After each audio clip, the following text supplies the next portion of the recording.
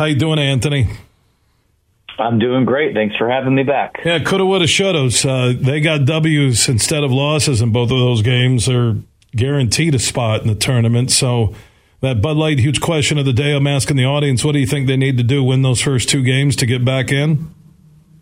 Yeah, I mean, I think it's win two to get yourself back in the conversation, and that's full stop there with that, too. Even if you found a way to get one of these two games that they played at Illinois, at Indiana, we might even be talking about them being in right now. But once again, they reverted to the form of snatching defeat from the jaws of victory, especially the one. I mean, they both hurt. Make no mistake about that. But, when you're down, everyone went through the full gamut of emotions in that game yesterday, where you're down 14 in the first half.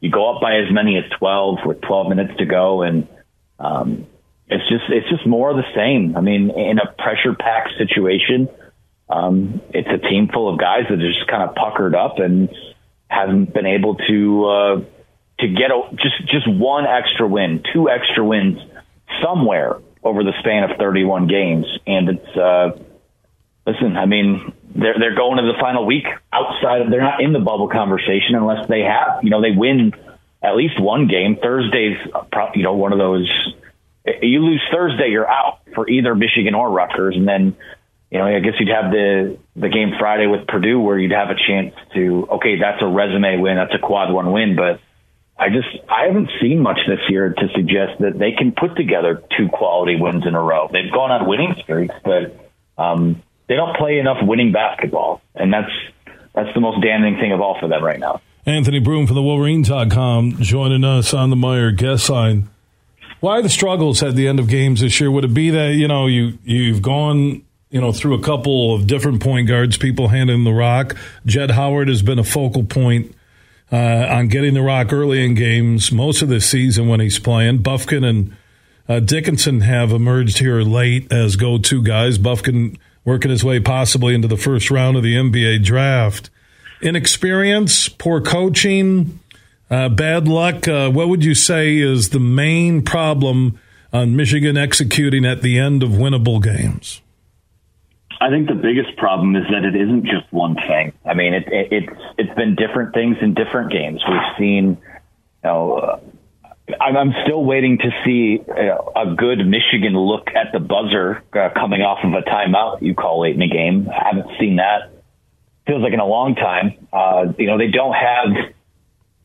It feels like the closest thing they have to a guy with that alpha dog. You want the ball in his hands mentality is Kobe Bufkin, and it seems like in some of these late game situations, they just forget he exists for whatever reason in favor of, getting Hunter Dickinson a post touch or getting Jet Howard a, 30-foot three at the buzzer. It's, I think their issues are program wide. I think it goes to, I think their player leadership needs to be a little bit better. I mean, that 2020, 2021 team that went to the Elite Eight, those guys, that was a team full of dogs. I mean, guys, NBA players too. Maybe not NBA stars, but guys that will at least sit on an NBA bench and play 5, 6, 7, 8 years in the league.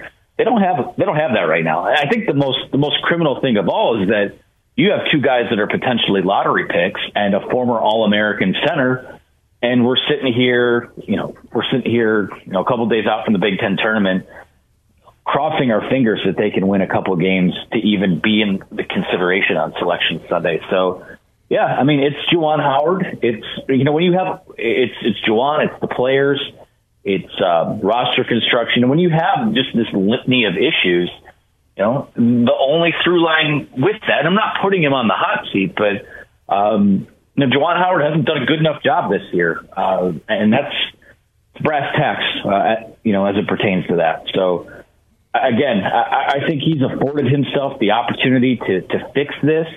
I think that I think he is a good head coach, but this year, I mean, it's just these pieces fit together better than last year's team, but there's just a lack of attention to detail, lack of, I don't want to say effort, but there are some effort things that you see. We're not diving on the ground for a loose ball or not boxing someone out. That's basketball 101.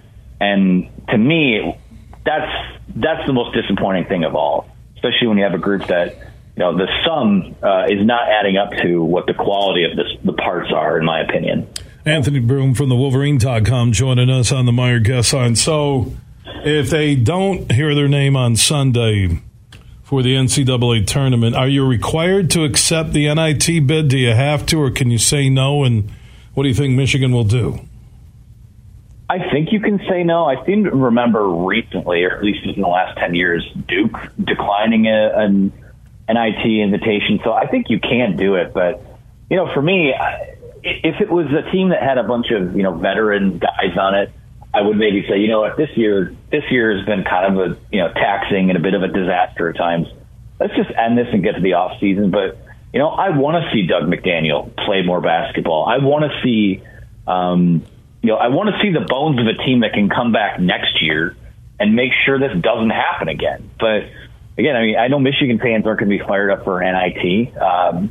We would rather be covering an NCAA tournament, but I just feel like when you look at some of these young players, I think the McDaniels, the Will Cheddars of the world, some of the other pieces on the roster, maybe guys that haven't gotten a ton of playing time, like an Isaiah Barnes or, you name it. I just feel like you get better at basketball by playing more basketball and playing tournament caliber basketball. So I know it wouldn't be the NCAA tournament, but again, no one's going to get fired up about it. But if this team has a chance to play postseason basketball, I really do think they should take that in, whatever form that takes. But, maybe they're not so far away either in terms of figuring it out. It's just the repeated mistakes over and over. And maybe we don't need to see another couple games of that in the postseason. I don't know. We'll see where it goes. Yeah, I get the young guys playing, and it's NIT, and you get to play some games, and who knows, you get some TV exposure. We'll see. But, man, when they go back and look at those games where, like, they had an 80% chance to win on probability, and they just couldn't finish. And I agree with you. Hunter Dickinson has stepped up. The way they played in the last month, you wonder where that was earlier in the season, but you still are dealing with two young guys, and McDaniel and Jett Howard at times, like to start that IU game. The guy's a ball hog. I'm just going to say that flat out. And he doesn't play defense. And if he's not hitting his shots, he has no use on the floor. Zero, in my mind. Zero. Nothing. And then you watch Bufkin take over to start the second half, and what happens? They got a lead, right? It's simple basketball math. I'm not pinning it all on Jett Howard, but he is young. And when he's not hitting his shots and if he's not playing defense, you park him right next to Dad on the bench. I can't argue with that, really. I mean, what did Michigan do a couple of years ago when Duncan Robinson wasn't hitting his shots and wasn't, and obviously I know very different caliber of players, recruits. I get that, but if the only thing you bring to the table is your shot making and you're not making shots, I don't know. I guess I'd be surprised there's not a quicker hook. And I'm not going to sit here and accuse of nepotism or anything like that. I still think that the best version of this Michigan team includes Jett Howard when he's playing well. But I don't know if it's the injuries that he suffered, but I mean, as Big Ten play went on, it seemed like he got less and less efficient. And I am kind of surprised by some of the hero ball stuff, given the fact that there are probably 5 or 6 games in the first half of this season where he had 3, 4, 5 assists, and the offense would click, on those days that would happen. So, yeah, it's been weird. I mean, I'm not going to sit here and say that this team has like a chemistry issue or anything like that, but something is just off with this group. And again, when you have this litany of issues, again, I'm not saying to fire the guy, but I'm saying that when you have this many issues that seem like they would be easily correctable over the course of the season, and this is basically goes back to what I said on social media yesterday, was that, I can wrap my head around the explanation that this is a growing year, a learning year, learning hard lessons from some of these games. But, when you make the same mistakes over and over, you at the end of the year, when it's all said and done, you are what your record says you are. And that's, an average team in probably the most average Big Ten season that I've ever watched. And that's disappointing because I think this team is better than that, and just hasn't been good enough all year. And that's disappointing. Well done. Appreciate the conversation. You can follow Anthony Broome and the Wolverine.com team 24/7 on everything connected to Michigan athletics at the Wolverine.com. Appreciate the update, my friend. Of course. Thank you, guys. All right, Anthony Broome checking in.